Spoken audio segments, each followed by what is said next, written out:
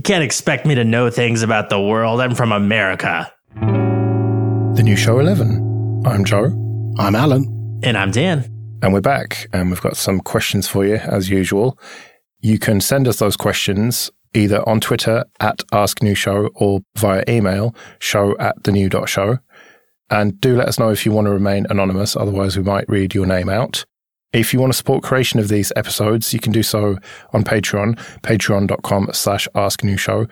And thank you everyone who is supporting us there. Much appreciated. So, the first question then. What future tech that you're excited about is likely to happen in 100 years? So you mean after we're all dead? Well, that's quite a morose way of saying it, but yes. That's basically what you're going for, is something you're excited about, but it's so far off in the future, there's no chance you're ever actually going to see it, right? Yeah. Right.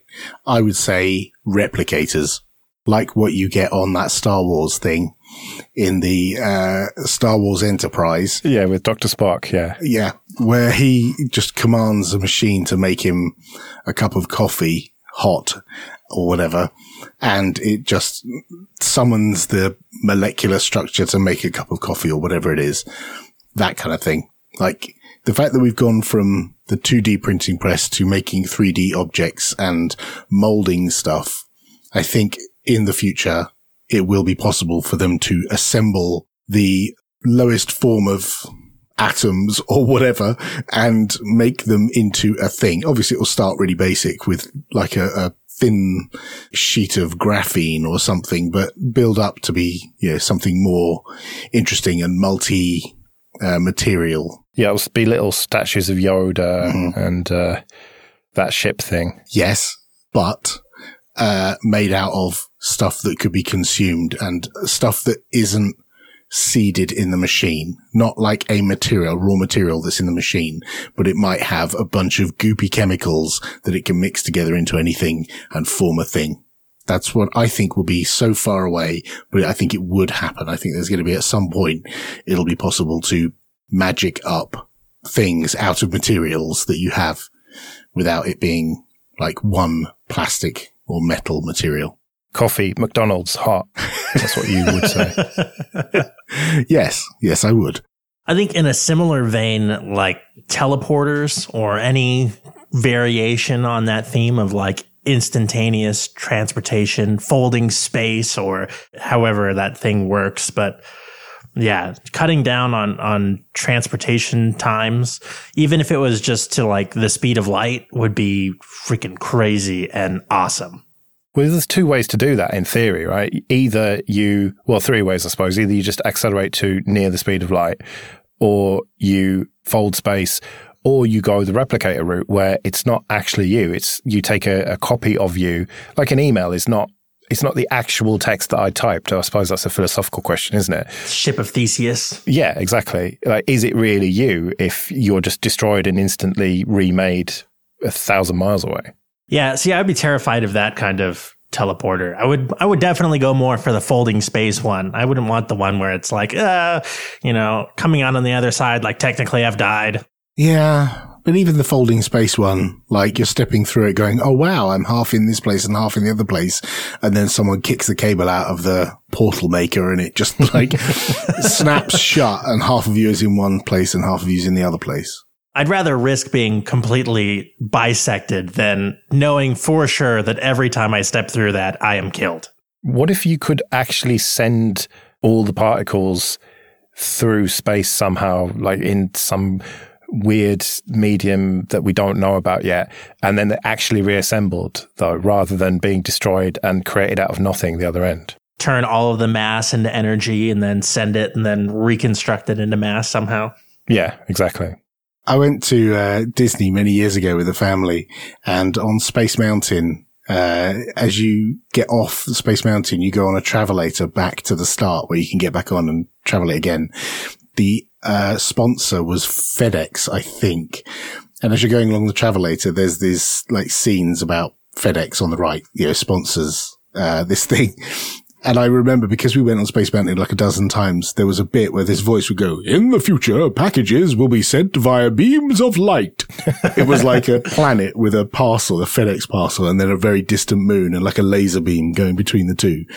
And yeah, I think that's Cloud Cuckoo Land, actually. I think a replicator is more likely than a teleporter or space folding thing. Oh, yeah. Yeah, I think that a replicator is more likely. Being able to understand what molecules and subatomic particles and whatever go into making that delicious sandwich, that's not beyond the realms of possibility. It just takes way more technology than we have now. And so, yeah, I could see with enough energy and enough time to work out how to do it that it would happen. But what I'm most looking forward to, that I'll never see, unfortunately, is immortality.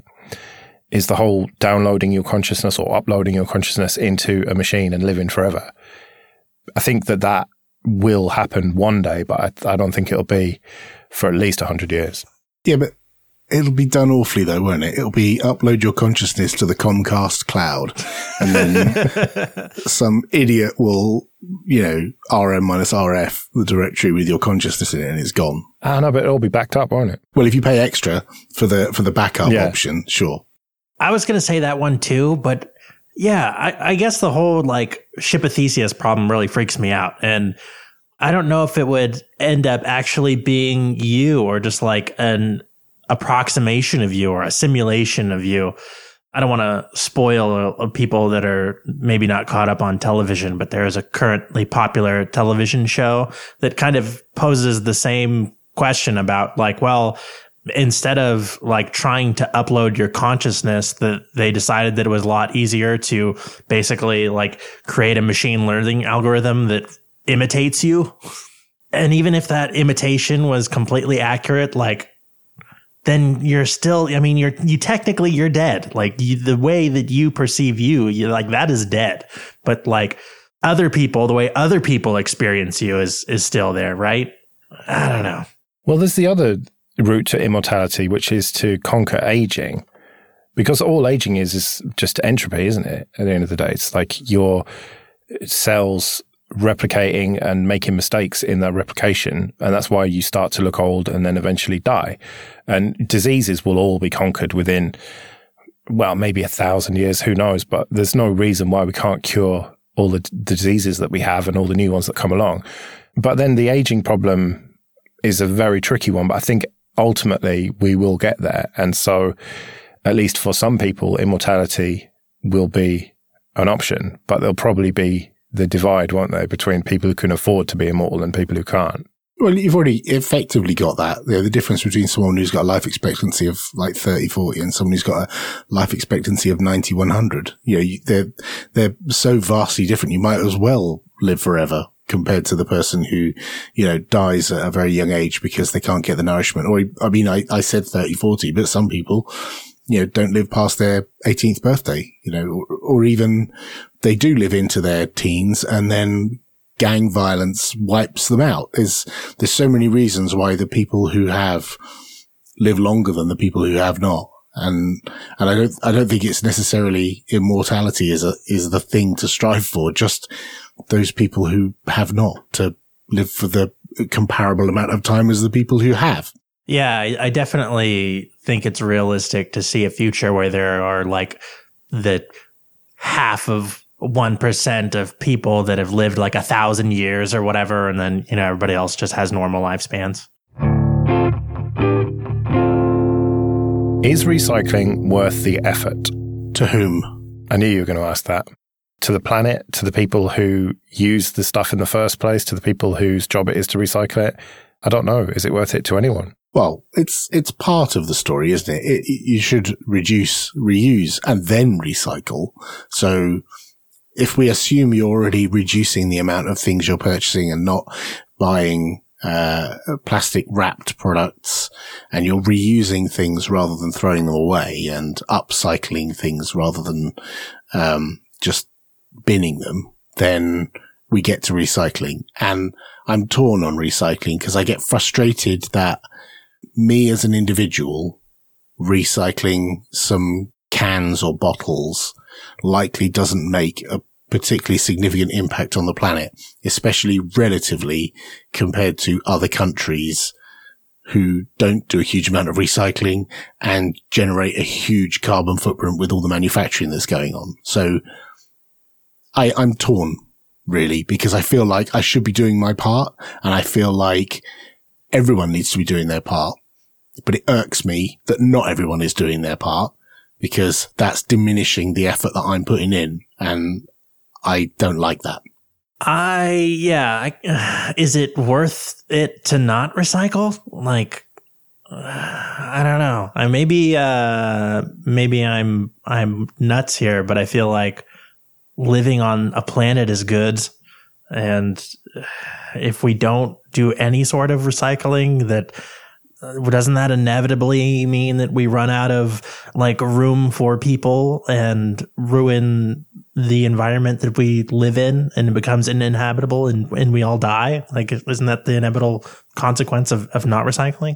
But is the recycling actually happening? Do I have any confidence that the bottles that I'm putting in a container that are being picked up by a diesel fueled truck that get taken away somewhere, does something actually happen to that that's better than a new glass bottle being manufactured? And the same goes for the cardboard and all the other stuff that I put in the recycle bin every week. My understanding is that with glass, that gets crushed up and used as like substrate for new roads and stuff, like hardcore, I think they might call it. So I don't think that it does actually get melted down into new bottles mostly. Yeah, and it does seem like it's terribly inefficient to rely on every individual to sort their own recycling. I think that there are some places that like they do it at the municipal level, right? That they don't expect individuals to sort recycling. That's a totally regional thing. Like where I am, I have one bin that is all my recycling and a separate one for glass. So cardboard, tins, plastic, everything goes in one bin, and I don't have to sort it. It's done at the centre. That's weird, because I have paper and cardboard in one bin and everything else in the other, glass and plastic and stuff. Right. And in some places you can have like 5 or 6 different bins lined up on the curb on bin day, and they're all different colours and they all have different things in them. But here I have 4 bins: general waste, recycling, glass, and garden waste. Yeah. So we have the 3 with like the landfill recycling and yard waste. But yeah, it does seem terribly inefficient to rely on individuals to recycle, because, and especially because it's not mandated here, I don't think. So like if you didn't want to get a recycling bin from the city, I don't think you have to. It's weird in the UK, or at least where I am in London. It's kind of mandated, but they don't go through your bin bags, your general waste. If you throw a few cans or bottles in there, then they don't, fine you or anything. Right. Same here. But there is clearly a better way to do it with some things, and that is reusable containers.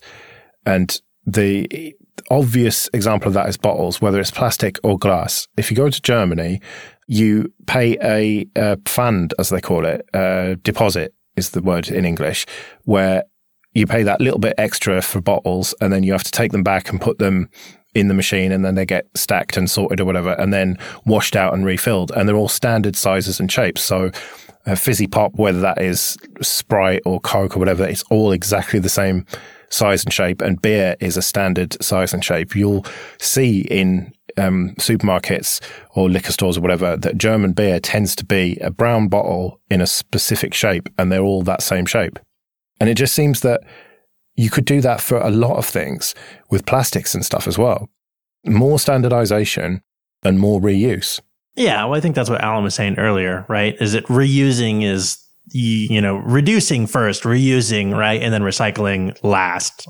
It's the least important one. Reuse definitely seems at least to be picking up more with like plastic bag bans and things like that, and kind of like mandating the reuse of things. Yeah, the whole 5p for a plastic bag in the UK made a dramatic difference to the number of people who just take an extra bag in their car, and I never used to see people walking down the street with a bag for life in their hand, empty, on the way to the shops. And now it's common occurrence. I always see people walking towards a store with a bag. It's just normal now. And that's the thing. You have to nudge people to do it. And maybe we need more nudges in order to get people to reduce, reuse and recycle. I'm really torn on that because it clearly has worked, but I also feel that it should be up to the supermarkets. It shouldn't be mandated that they should charge for bags. I think it should be up to them and the market should decide. They should be saying, oh, we're really right on and we're going to charge you for bags in order to try and minimize the use of them, which Sainsbury's has done now with not the big shopping bags, but the smaller plastic bags that you put individual bits of fruit in or whatever. They discontinued them and started selling for 30p or something that was reusable. And they weren't told by the government to do that. That was something that they brought in. And then it's up to me if I want to shop somewhere else because I don't like that policy. And so it's the kind of libertarian streak in me coming out here, but it seems a bit authoritarian to me to demand that people pay for bags, but then it has worked. So I can see the argument. Yeah, I think the problem with letting the market decide that kind of thing is that the consequences are so far removed from the transaction. Like you don't really feel the impact of it. If you see people's litter on the sidewalk, like that really doesn't have anything to do with like your decision at the store. I think my problem with it is, as I said, the fact that I feel like the impact that I have is so small and other countries are not doing anything and are generating more waste than I ever will in my lifetime. And I find that objectionable and it's irrational. It's totally stupid because I know the argument is, well, you should do your part because why would you not want to live in a better world? Like, why would you want to actively make the world worse by not bothering to recycle? Doesn't matter if nobody else is, you should do the right thing. And I get that, but it is galling that all the work that I might do to reduce, reuse and recycle is undone in probably a day. Yeah, absolutely. I mean, for as much as trying to drive less, or maybe if you're opposed to air travel or you're going vegan for climate reasons or whatever it is, that it's industry that pollutes way more, cargo ships and things like that, right? But if everyone thought like that, then nothing would happen. You have to do your little bit and hope that everyone else is going to do it as well. And even if you make a tiny bit of difference, that tiny bit of difference is better than no difference. Hang on, weren't you the one who said you don't like the idea of everyone having to do their bit and pay for carrier bags? Well, no, I think that the supermarkets should decide that themselves and let the market decide and whatnot. But I did say I see the argument for it. And, I will recycle my own stuff and reuse bags. We were reusing bags anyway, long before it was mandated. And I don't like being told what to do by the government, basically. But the problem is that everybody decided not to do that. I think that's why we have any kind of laws, right? Is that people just don't decide to always do the right thing, and so we kind of have to step in. Yes, but we only have 3 or 4 major supermarkets, maybe 5 or 6 in this country.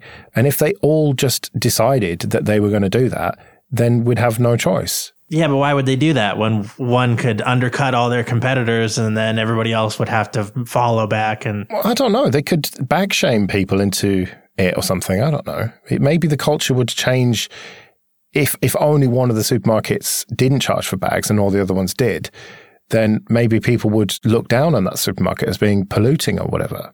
I think it's the same thing with like the Starbucks reusable cup thing, right? Like nobody even knows that that's a thing that you can do and you get some portion off of your purchase for bringing in a reusable cup. I didn't know that. Exactly. Yeah. So, and nobody even knows about it. So should that be mandated that all coffee shops have to have reusable cups or charge you for the cup? Yeah, it probably should be, man. And, and it's funny because like it's a complete construct. Like they're charging you for the cup anyway, like whether they put it on your receipt or not. Yeah, true. But it makes people feel bad that they had to pay the however many cents for the cost of the cup. This episode is sponsored by Learned. Sign up at automation.link and use the code TheNewShow to upgrade and get 50% off a year's subscription to a new DevOps training site called Learned. The site covers the entire DevOps stack, starting with the basics of infrastructure as code, and includes almost 8 hours of lessons on Terraform, Ansible, Jenkins, and loads of industry tips along the way. If you're interested in learning DevOps, take advantage of this offer by visiting automation.link and upgrade with 50% off with the code TheNewShow. That's automation.link and the code TheNewShow.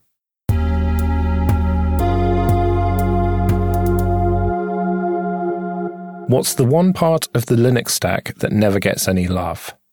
This is a question that could be interpreted in a few ways, I think. So we'll see how you two interpret it first. I started rattling off a list when I first saw this question, and I started with hardware support. And I know, the Linux kernel actually has better hardware support than Windows, is what the nerds tell me.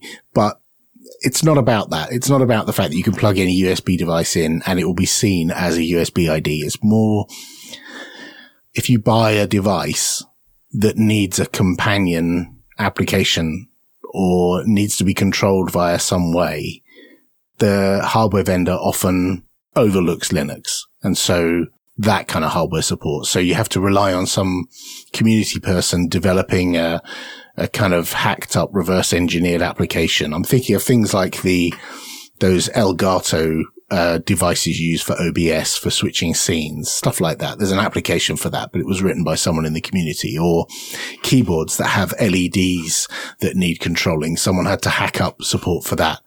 And the manufacturer is never going to do that because the market is so small. So hardware support is one of those things that's we're constantly playing catch up with the other platforms. I think that's one of the major areas. And I don't know that will improve until market share is greater, really. But is that not the very definition of it getting some love, when people go out of their way to reverse engineer it and hack it together so that people can use the LEDs on their keyboard or whatever? That is it getting love. Sure. But the problem then is that it doesn't get hardware support in Linux until someone who has the motivation and the skills to make the driver and make the application to make that thing work has one, or a number of people have them, and they need to be committed to maintaining that thing. And as a result, nobody on Linux is going to buy that thing until that has happened. And it could well be that you wait until the next generation of that device, or maybe that device is no longer supported by the hardware manufacturer, in which case, congratulations, you've now got hardware support for a dead device, right? So yes, it is lovely that people are willing to step up and maintain those things, but the problem is it's often a bit later than it is on other platforms, and by then maybe that thing is no longer in vogue. Yeah, I guess something that's really hard about this question is like getting love from who? And what do you mean by the Linux stack? I think that's hard because like, I totally agree with some people that have posted some articles recently that Linux is not a platform. It's a kernel. And when you look at the different distributions, like their platforms are increasingly divergent. And it's really hard to say, like, I know for a fact that I can look at the operating system that I use and the platform that I use and say, oh, something that doesn't get very much love is like audio and video tools. Is that like part of the Linux stack? And people on different platforms, like somebody who uses Plasma would say, well, what are you talking about? We have great video tools. I don't know. It's hard to, unless you really define the question more clearly. I don't know. All right, well, let's go back to basics. First of all, what is love? Baby, don't hurt me. Yeah, I think saying Linux is not the platform and saying, well, we have to define things, you're just weaseling. You're just weaseling out the question. You know exactly what that means. Like when someone says, what's hardware support like on Linux? Well, what do you mean on KDE? What's the hardware support? Or do you mean on GNOME? Well, no, it's like in general. The platforms are Windows, Mac, and Linux. No. Because the hardware support in GNOME and KDE is different, and the hardware support in XFCE is different. Like you have probably, if you're running GNOME, way better Thunderbolt support than a lot of other desktop environments. And that's hardware support that's specific to your desktop environment. I think you can lump them all together.